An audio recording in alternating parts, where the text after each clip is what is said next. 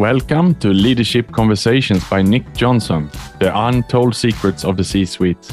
I am speaking with industry leaders on hot and trendy topics. Enjoy the podcast.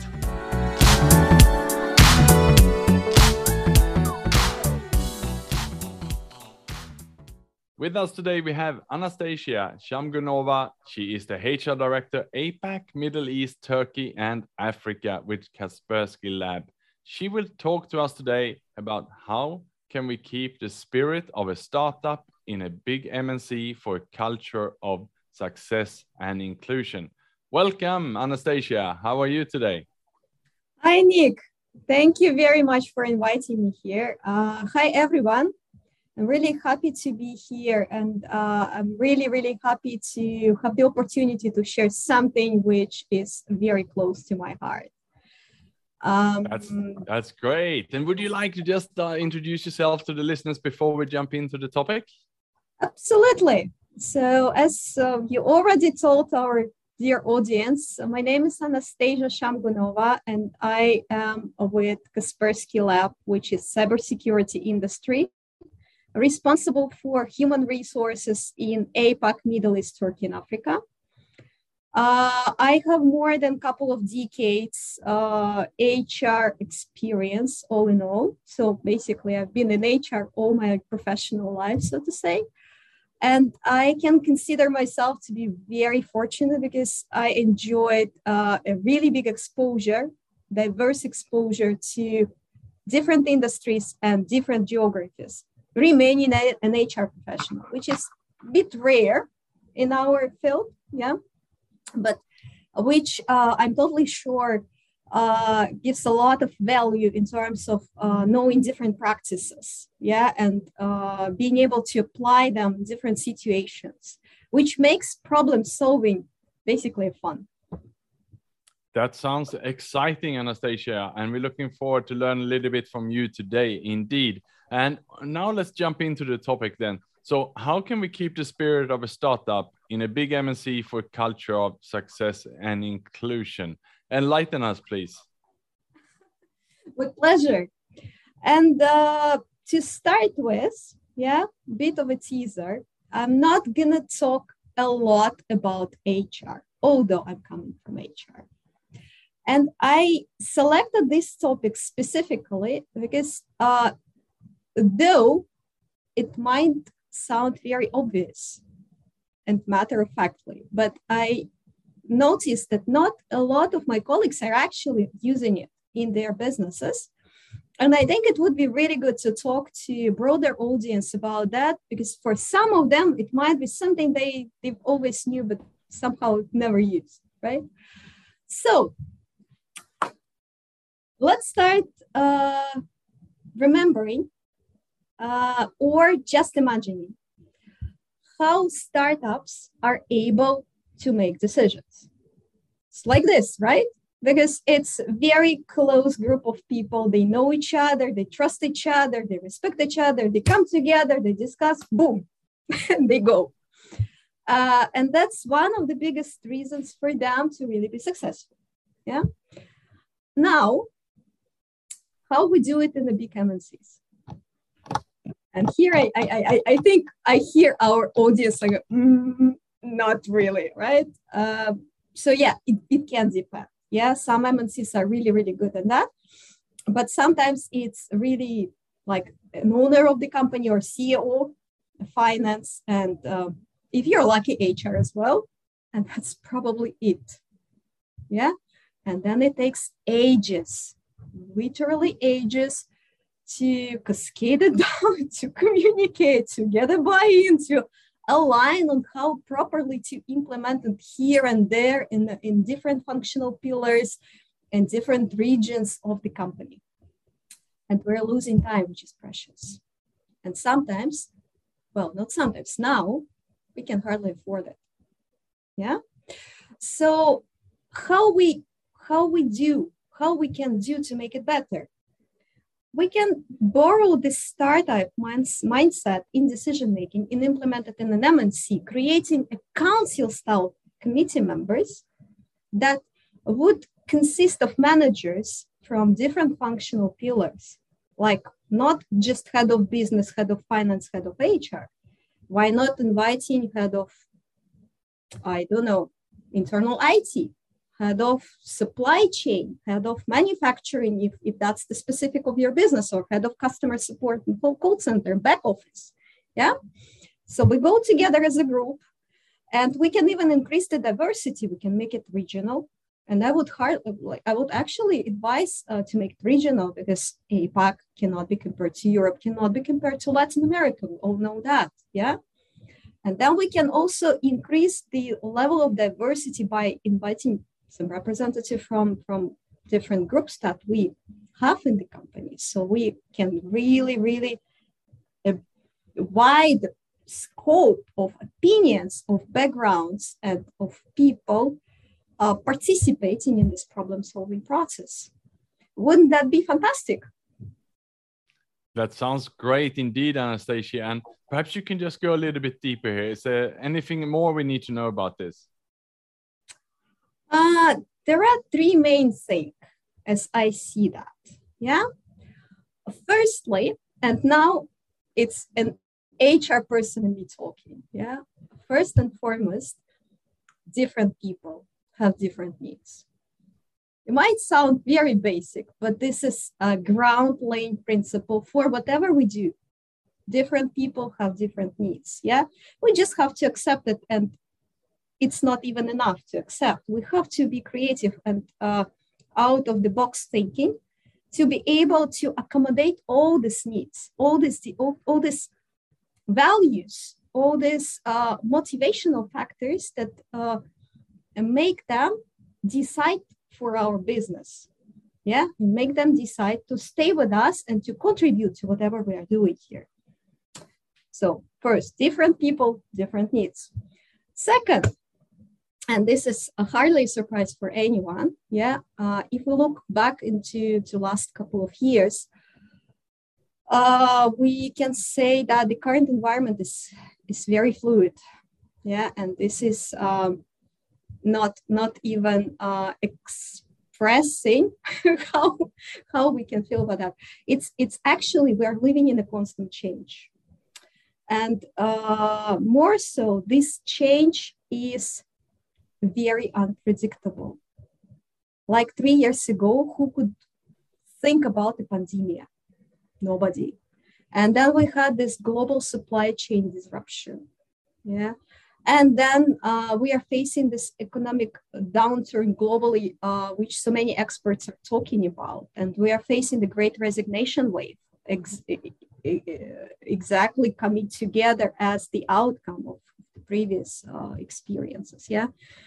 And God knows what may come tomorrow. And I believe we have to just acknowledge that this is the reality we're living in, and we have to find a way to cope with this. Which way could it be? Agility, growth mindset, a creativity, right? So first, different people, different needs. Second, ever-changing environment, which is the new norm now. So number 3, how are you going to cope with that as a business? You have to become agile, creative, inclusive, and open-minded in your decision-making. And agile here means also fast. Because sometimes we just cannot wait. Yes, we don't understand what's going on, but we just have to do something about it, because tomorrow will be too late, we'll be out of the market. Yeah. So I guess that would be a very brief but summarized description of the topic. Fantastic, Anastasia. Thank you for that overview. And can you enlighten us a little bit further? Why should companies focus on this? Well, first, it's fun. It's really fun to work in such an environment. It makes you creative. It makes you going. It makes you willing to contribute. Yeah. If we're talking for the business, I would say it's to a big extent a question of survival at this moment. Yeah, because as I mentioned before, it's a world of constant change, which is hardly predictable nowadays. We have to adapt our style of decision making to that. And speed is not enough for that. We have to make sure that we have a broader creativity, that we are really making sure that we consider each and every opinion, each and every way to look at the current situation, to be able to come to a joint conclusion and agree on the action steps. Yeah. And then it should be plan B and plan C, and everyone. And that's the biggest beauty of this concept, because you get the commitment from the very start.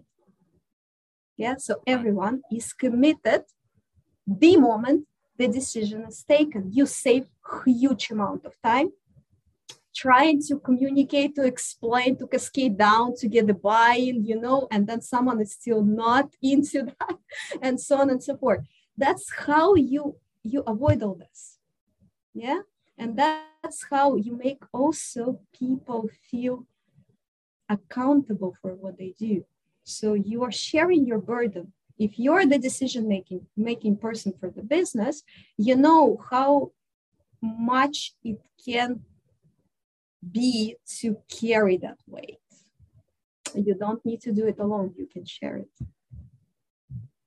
Okay, great, Anastasia. And there's so much change now. You touched upon it already. So things are moving so fast now. So what have changed in regards to 2022 then when it comes to the spirit here and to get this startup culture in the MNC? What would you say? Well, I want to say that the world has changed. Yeah. And this is the fact now.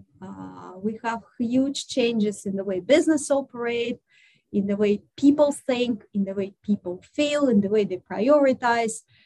In fact, this great resignation wave, which some experts now call great reassessment wave, which I really love, by the way, yeah, because to my opinion, it really describes what's going on in people's minds. Yeah, we see people reassessing how they do in their life, what they are prioritizing for, what are the values, what are true values, yeah, what they're actually spending their time into. And if you as a business owner or a business executive really want to keep them with you, full-time, part-time, freelance, whatever, but you really want them to be with you and to contribute to your success, you have to take this into consideration. You have to do something about that. Right. Does it make sense? Yes, it all makes very good sense. And then how can the company use this to their competitive edge or advantage, Anastasia? Well, first, creativity. And so this way of working, this style of decision-making, it encourages people to think out of the box. And for sure, Nick, you know that once you start, there's no coming back and people are progressing. So they are basically becoming even more and more creative. And you have all the ideas on the table.